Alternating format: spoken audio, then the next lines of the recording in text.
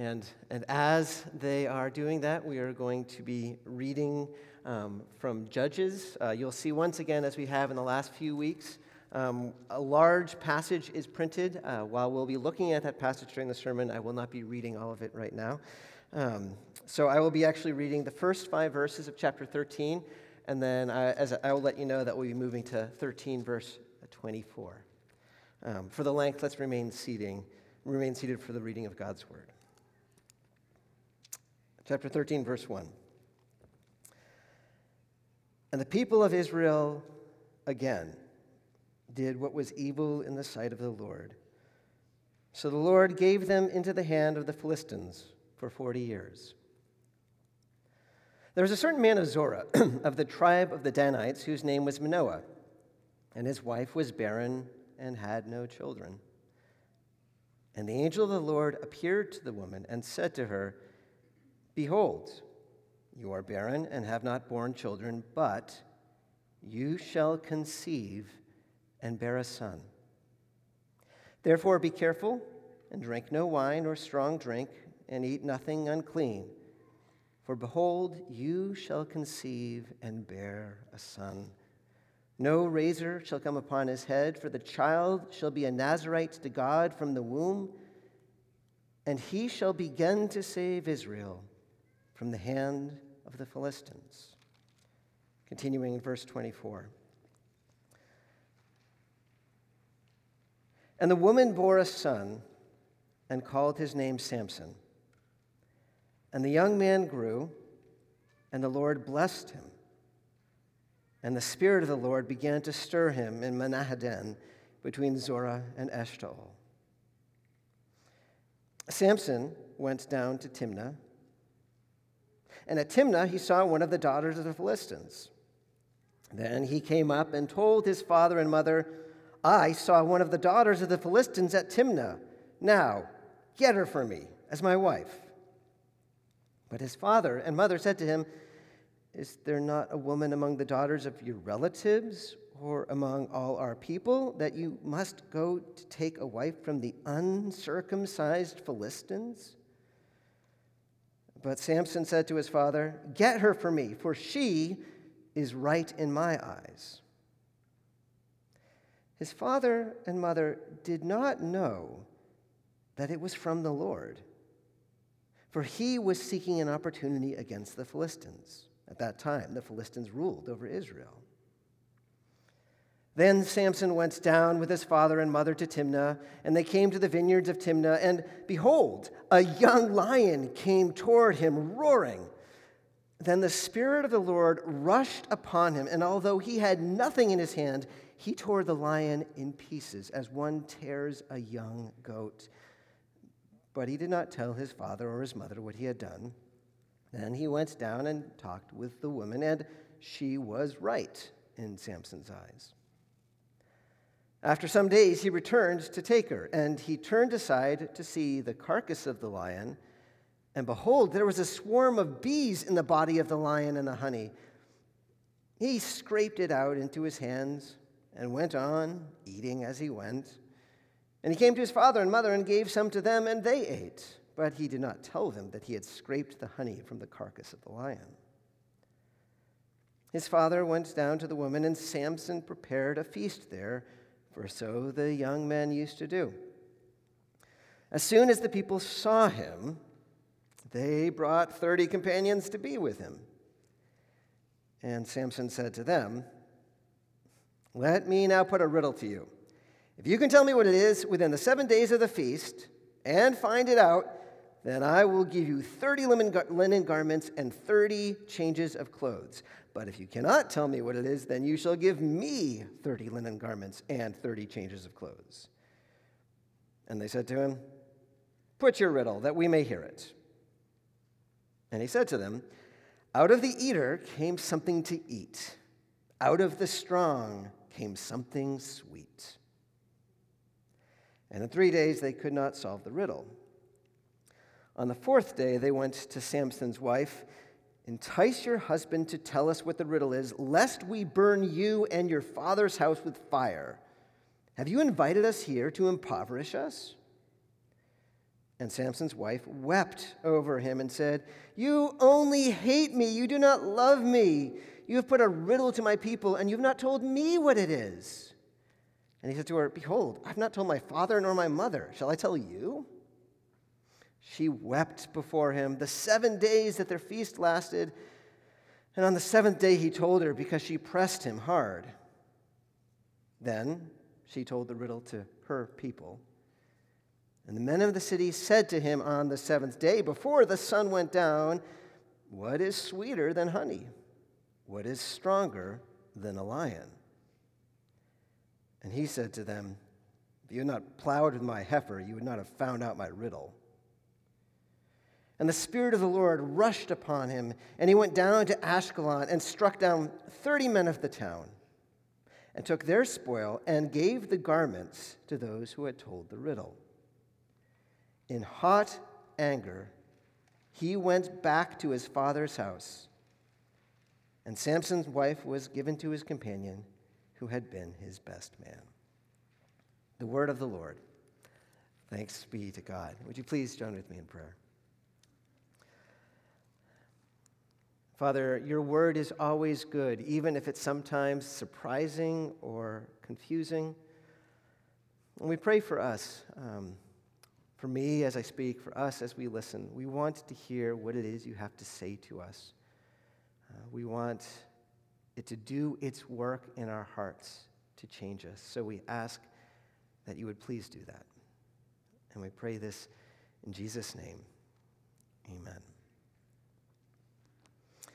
Well, for most of us, if we've been Christians for a while, we know that near the very heart of what it means to be a Christian is to trust our God with things that it's difficult to trust.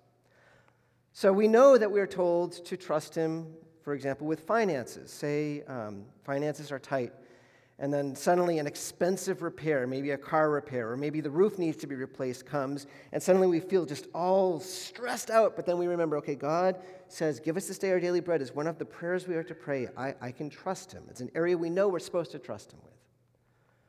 Or health. Health is another one, that it's hard, but we know what we're instructed. If we get a phone call and tests come back and they don't look good and the doctor says it could be cancer, and suddenly we feel like our world is turned upside down, we feel weak, and yet we remember this is the time that we are supposed to cry out to God. He is the God who heals. Even if it means that we will die, we know he can be the one that we trust. We are called to trust him.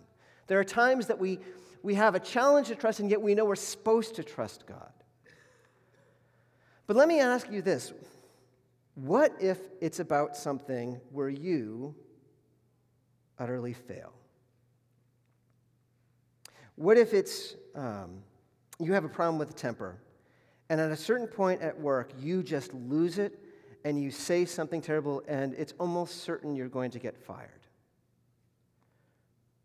Or getting kind of more just down to earth, what if we just recognize our own day-to-day failure? We know we're supposed to be prayerful, but we don't pray much. We're supposed to lead our kids in such a way that helps them to grow as Christians, and yet we see our failure. When it's our own failings, do we trust God in that? Can we trust God with our own sin? I suspect, and you can decide as you think about yourself whether this is true of you, that many of us, and I'd include myself in this, have an easier time understanding that we can and should trust God when bad things happen to us. But it feels different when bad things happen through us. There's a sense that we almost feel like if it's something that we do, well, then that one's just on us. That one's something that we just have to weather the consequences of. Can we trust God with our own sin? This passage this morning, I would suggest, tells us something that probably feels counterintuitive to us, and that is surprisingly miraculous Even in spite of what we do, and sometimes even through the bad things that we do, we should be confident that God will continue to work as good, that God will continue to be gracious, that we can trust God even with our own failures. That, I believe, is what we see in the story of Samson. But to see how that comes through, we're going to need to kind of step back for a little while and try to kind of get a sense of a larger picture, because Samson needs to be located in a bigger story. Larger as in, let's go back hundreds of years, really to the early history of humanity, way back in the early chapters of Genesis, where things look terrible for humanity precisely because of their failings. We're told near the end of chapter, in the early chapters of Genesis, that at the Tower of Babel, God has humbled an arrogant, God-opposing humanity. He has confused their language. He has scattered them across the world. And while maybe at first that doesn't sound like a terrible thing, think about the implications. From here on out, warfare is now going to be just a part of reality. From here on out, there will be nations against nations that do not understand each other, that oppose each other.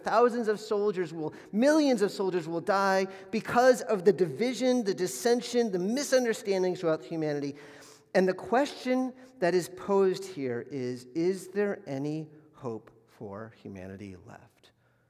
Or has our own failure and sin and crookedness made hope unreachable?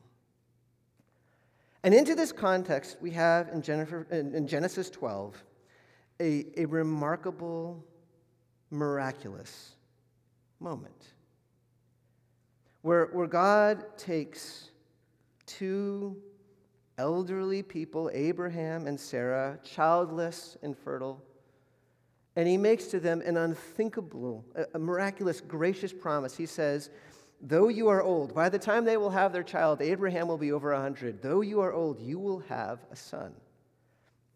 And this son will have children. And through this son, there will be a great nation that comes into being.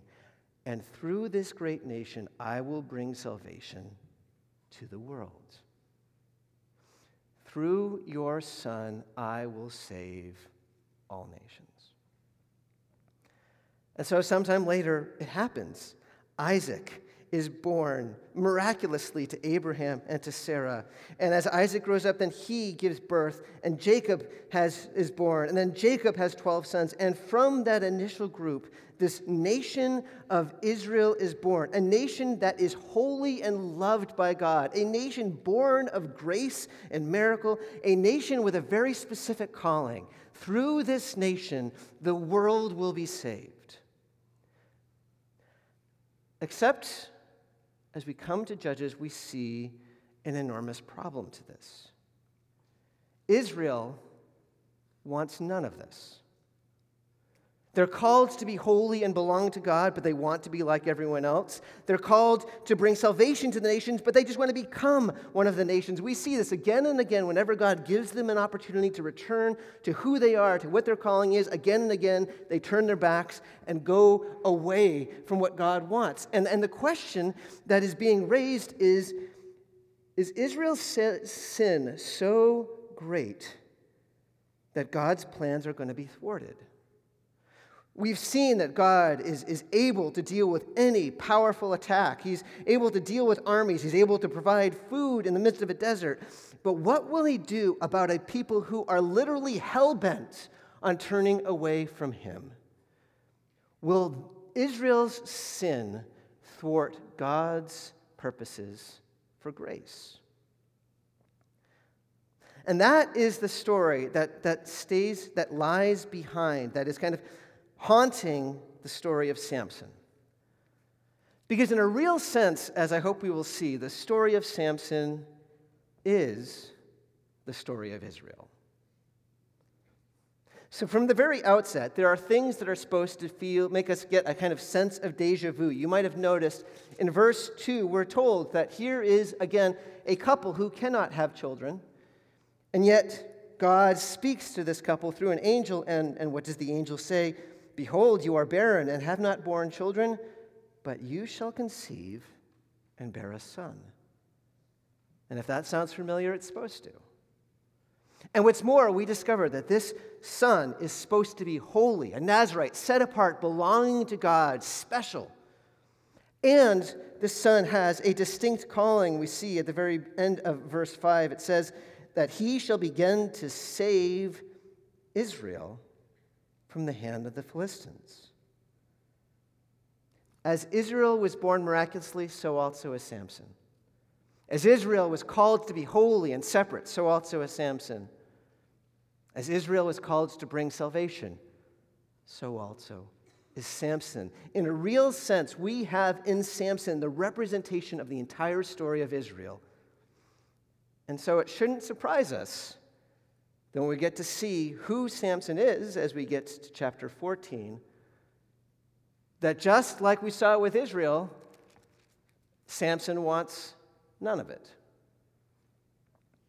We're told at the very beginning of chapter 14 that he goes down to Timnah, one of the Philistine cities. But he is not going to the Philistine nation to do what he's called to do, to bring salvation. No, he's going to become one of the Philistines. He seeks to join them. Notice what he says. He talks about how he sees one of the daughters of the Philistines. Get her for me as my wife. I want to be one of them. I want to join them and immerse myself in them. Samson, for whatever reason, maybe it's because he feels overwhelmed. Maybe he feels resentful that he is told who he should be or what he should do. But he seems determined to turn away from his identity as one uniquely and wholly belonging to God. He seems to be determined to turn away from his calling to be one who is to begin to bring salvation to the Philistines, and instead he wants to become a Philistine. And so we have a tension here. Chapter 13 makes it very clear what God's intention for Samson is. His calling, his miraculous birth, his saying he will bring salvation. But we have Samson clearly, and we will see this repeatedly again and again, seeking in every way possible to resist that. How will these two intentions be resolved? Which is also the question that we've asked about Israel. Which is also the question we've been asking about ourselves. Given that we sin, how does our sin fit in with God's good purposes? So we see, again, this is Samson's decision, and it is clearly a bad decision. We see that in the reaction of his parents. When his father and mother, who were there, they know his calling, ask him in verse 3, "Is there not a woman among the daughters of your relatives or among all our people that you must go and take a wife from the uncircumcised Philistines?" And by saying uncircumcised, the point in that is circumcision was a sign of belonging to the Lord God. It's a sign of the covenant. He's saying these are not the people who are connected to God. These are the ones you're supposed to be saving us from. Can't you go elsewhere? But Samson is not willing. He has chosen this choice. And as we will see, at least at one level, we will see that this choice is catastrophic. This choice begins a chain reaction of unceasing betrayal and violence and chaos. But before we actually get to the wedding, we have this strange kind of couple of scenes that are important for us to understand what happens later. We find that Samson and his parents are traveling down to Timnah. Perhaps Samson wants to have a date with his fiancée. Samson gets separated from his parents, and something horrifying takes place. While Samson is alone, a young lion comes and just charges him and roars at him. And it is in this moment that we discover something else for the first time about Samson. That Samson is miraculously, extraordinarily strong. Rather than being like any other human being, and when a lion comes roaring at him, running away, Samson, with his bare hands, because he does not have any weapons, grabs the lion, and it's told he tears the lion apart with his bare hands.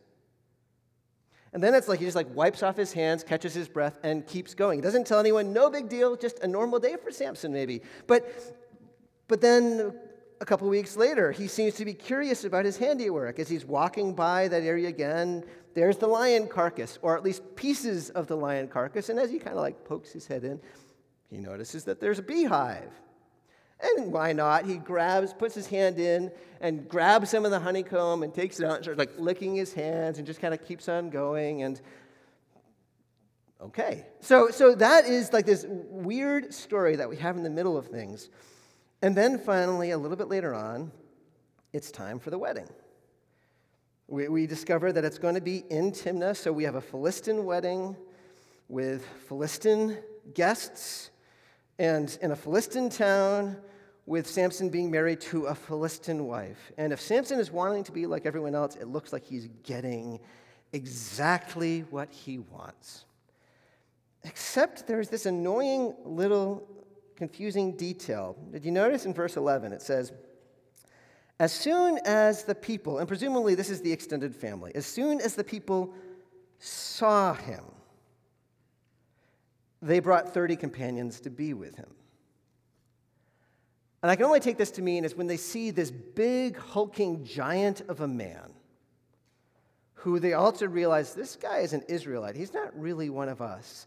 They're like, let's get some security here. They bring 30 companions to make sure that if Samson gets out of line, they'll be okay. And based on what we see Samson doing next, he is irritated. There's something about this that probably reminds him that he's not treated like one of them. He doesn't like the idea that there's these 30 babysitters. And so he decides to kind of make an assertion of dominance. He makes a bet with them. Whoever wins this bet will get 30 changes of clothing. Now, he doesn't need to make this bet because he needs 30 clothing. Who needs 30 pairs of clothing? This, again, is to try to make him out better and to shame these 30 others. And the bet is, can you solve the riddle? Out of the eater came something to eat. Out of the strong came something sweet. Samson is convinced that he has them, because how in the world can anyone solve this riddle? Samson hasn't even told anyone. He's the one who knows what happens. But we see what happens next, and we see that there is some significance to this riddle, because certainly the 30 companions treat it seriously, because they come to Samson's wife and they say, we will burn you to the ground and your family to the ground unless you tell us the answer to this riddle. And so Samson's wife agrees to betray Samson. She manipulates him day after day until finally he tells her, and then she tells the 30. And then on the last day of the wedding feast, when the time is almost up, they come back to Samson with a smirk on their faces, and they say, what is sweeter than honey? What is stronger than a lion? And Samson is not happy. Samson feels betrayed. Samson feels embarrassed. And most significantly, Samson is very, very angry. And so we can just imagine him leaving the party without saying a word, walking down a pathway to the local town. If we kind of modernize and imagine, he goes to the local bar where he sees about a little less than 36 men playing pool, having drinks, and he just decides to start a bar fight with all of them. And all we're told is that at the end of this, all 30 are killed. And he takes the 30 sets of clothing off of their corpses, and he walks back and he throws it at the feet of those 30 companions. And we're told that in hot anger, he went back to his father's house, miserable. Now, I said earlier on that at one level, Samson's decision will push him into a catastrophic outcome of chaos. But there is another way that we're meant to read this story, and perhaps even if you've been reading along, you might notice a few details that we still need to mention about this story. One of them is this repeated mention of the Spirit of the Lord. It first comes up at the end of chapter 13, where we're told, and the Spirit of the Lord began to stir Samson. And it could probably be better translated, the Spirit of the Lord began to disturb Samson. It's easy at first to think that Samson is this very simple character. Whatever he desires, he does. He just kind of follows his impulses, and he's just seeking whatever he feels like in the moment. But here there's some complexity. There is the Spirit of the Lord at working in him, disturbing him. There is a battle inside of him where the Spirit of the Lord, who has this white-hot rage against God's enemies, is side by side with his desire to be one of them. And that passion, that rage, comes out in certain moments. It is the Spirit of the Lord that stirs Samson up to defend himself against the lion. And it is the Spirit of the Lord who enables him to destroy those 30 men. There is something going on where even as Samson is doing his thing, God is also at work at the same time. And the second detail that even more brings this to our attention is 14 verse 4, which I believe is the key to understanding this entire story.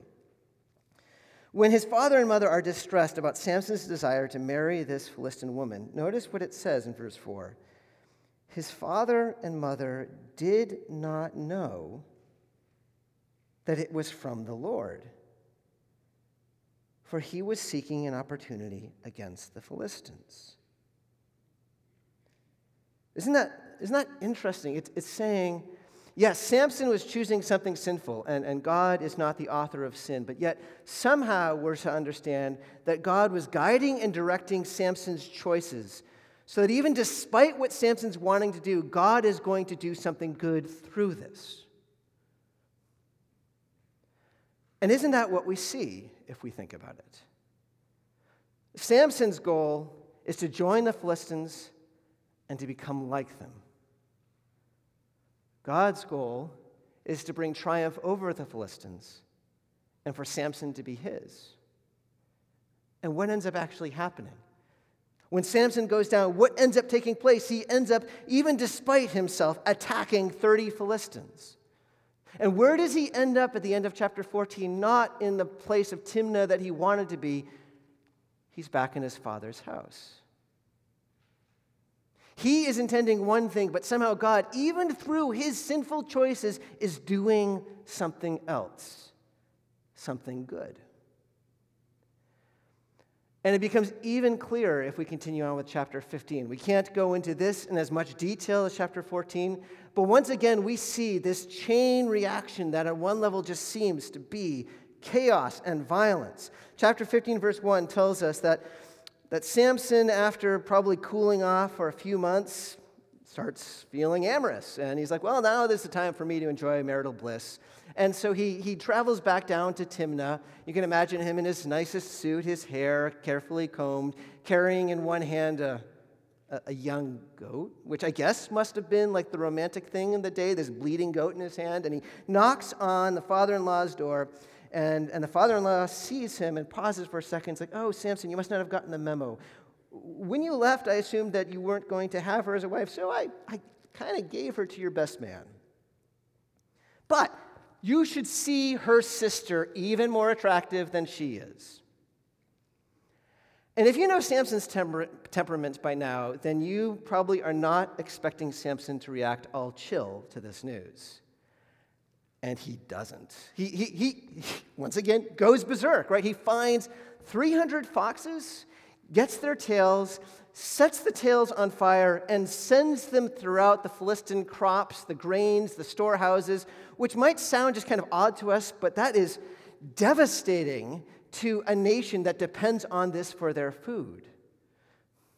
And so a chain reaction continues because, as you might imagine, the Philistines are not happy. When they find out that it's Samson who does that, they go take it out on Samson's wife and her family in Timnah and burn the house and all of them to the ground.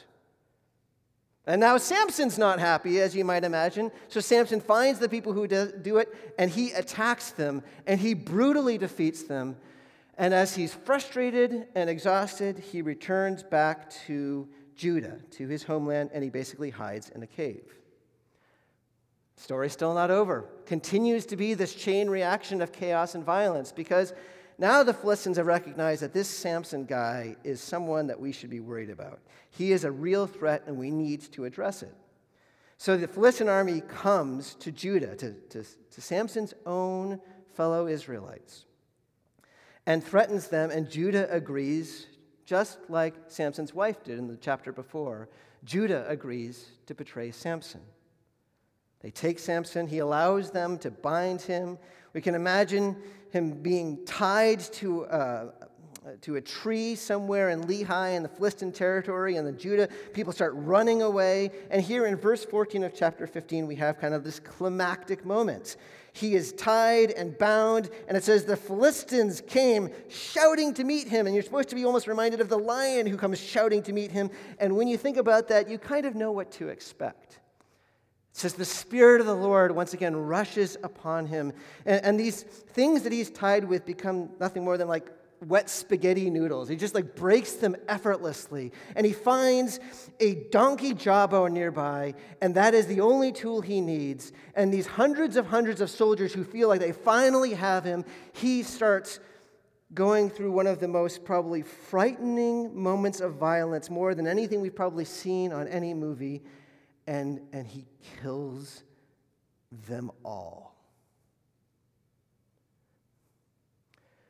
And then, still filled with adrenaline, with this kind of sense of machismo, he sings a little song with the jawbone of a donkey, heaps upon heaps, with a jawbone of a donkey have I struck down 1,000 men. Which is both not a very good song and also a wrong statement, right? It wasn't just him. But what's interesting is as he kind of calms down, and he is brought to a place of exhaustion and a place of weakness. He comes to kind of a different place. He's so thirsty, he's afraid he's not going to be able to escape Philistine territory. And notice what he does. Verse 18, and he was very thirsty, and he called upon the Lord and said, "You have granted this great salvation by the hand of your servant. Shall I now die of thirst and fall into the hands of the uncircumcised?" Now, on one hand, this feels typical impetuous Samson, but notice he acknowledges that it's God who did it. He recognized the Philistines not as one of him. He calls them, just like his dad did, the uncircumcised. And most importantly, in this moment, he is calling out to the Lord God. Do you see what's going on? Again, he has all of this chaos. He has all of this stuff that is messy, but what do we see God somehow doing through it? He goes in to join the Philistines. He ends up beginning to bring salvation against them, conquering and destroying more than 1,000. He goes to try to become one of them, and where do we see God bringing him at the very end? Calling on the Lord and acknowledging the salvation of God. Do you see what's going on? As stubbornly sinful as Samson's heart seems to be, there is something else going on. His sin is not enough to thwart God's good intentions. When God calls Samson and makes him his own and says, "This is what is going to happen," God brings it about. And we're supposed to understand that that is also the key to the story of Israel. As messy as Israel is, as terribly sinful as they are, somehow in a way that we cannot understand as we're reading Judges, God is still going to be able to be gracious. He is still going to be able to bring salvation to the world, and he's still going to be able to bring his people to himself. And if that is true in the story of Samson, and if that is true in the story of Israel, then that must be true in your story and my story as well. When we mess up, when we do things wrong, I am not saying that there will not be any bad consequences. All we need to do is look at Samson's story. We do not want Samson's story, do we? If we look at it, it's miserable because that is the way of sin. That is why God calls us away from it, because he knows what is good for us. When we choose a way that God tells us not to, there is always something bad about that, and yet, what we also see is that somehow it is not enough to thwart God. In fact, that God is able to even use those wrong things that we do to bring about his right purposes for us and through us. You and I can trust God even with our sin. Well, let me close with just a couple of illustrations to try to kind of explain this a little bit. One trivial, one very much not. So when I was in college, I very much wanted to be an RA, a resident assistant, for my junior year. And so for my sophomore year, I had an interview about it, and I did terribly on the interview.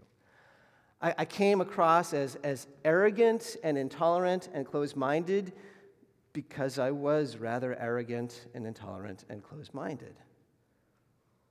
And I blew it, and it was my own fault. And it wasn't just because I made a mistake, it was because of my failure. And I only later realized that I blew it with my own sin. But what I didn't understand then is that what I needed was not to be an RA. I needed actually to develop a strong group of guy friends who would help me grow into who I was. And that's what happened precisely because I wasn't an RA the next year, but instead I was with a floor of other guys. And what I didn't understand then is that the extracurricular activities I would choose to do instead of being an RA ended up connecting me to a certain woman named Jennifer McCullough who I would end up marrying.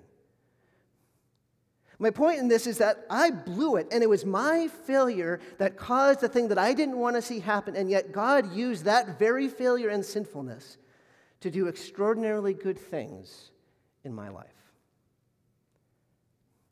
That, I said, is the trivial example. Now let's go to the one that is the clearest, most obvious possible illustration of how this is true. When we think of sin, there is one greatest sin that is greater than any other that humanity ever committed. When God, in his love, came to this world in his Son, and he came to draw us to him, to show his love towards us, to heal us, to rescue the world, what did humanity do? We mocked and rejected his Son. We sought to strip every ounce of dignity from him, putting him on the most inhumane execution device humanity has ever conceived of in the cross. We, as humanity, when we met God, we sought to kill him. There is nothing worse that we ever could do. And yet God, the very one that we sought to attack, what did he do in that very terrible sin? In that sin, he brought an end to our death. He brought forgiveness for our sins. Through the resurrection, he brought life to bring us back to him. In the very worst thing conceivable that we could have done, God did the most unimaginably glorious and gracious thing. And if you look at that, then there's one thing that is clear. Our sin cannot stop God's grace. Our sin cannot possibly thwart our glorious God's good purposes. And the point of this is not to say, therefore, let's just become lax about sin. It's no big deal. No. Again, looking at Samson, that's not what we want. The point is, as we look at the things in life that we feel overwhelmed by, where we recognize our potential for failure, and we feel just broken, that we can know that even in these things, God will be good. Even in our worst moments, we can know God will be gracious to us. What we are meant to understand here is that you and I can trust God even with our own sin. So I invite us to do that even now. Whenever we come to God in confession, that is exactly what we are doing. We're saying, God, here is my sin.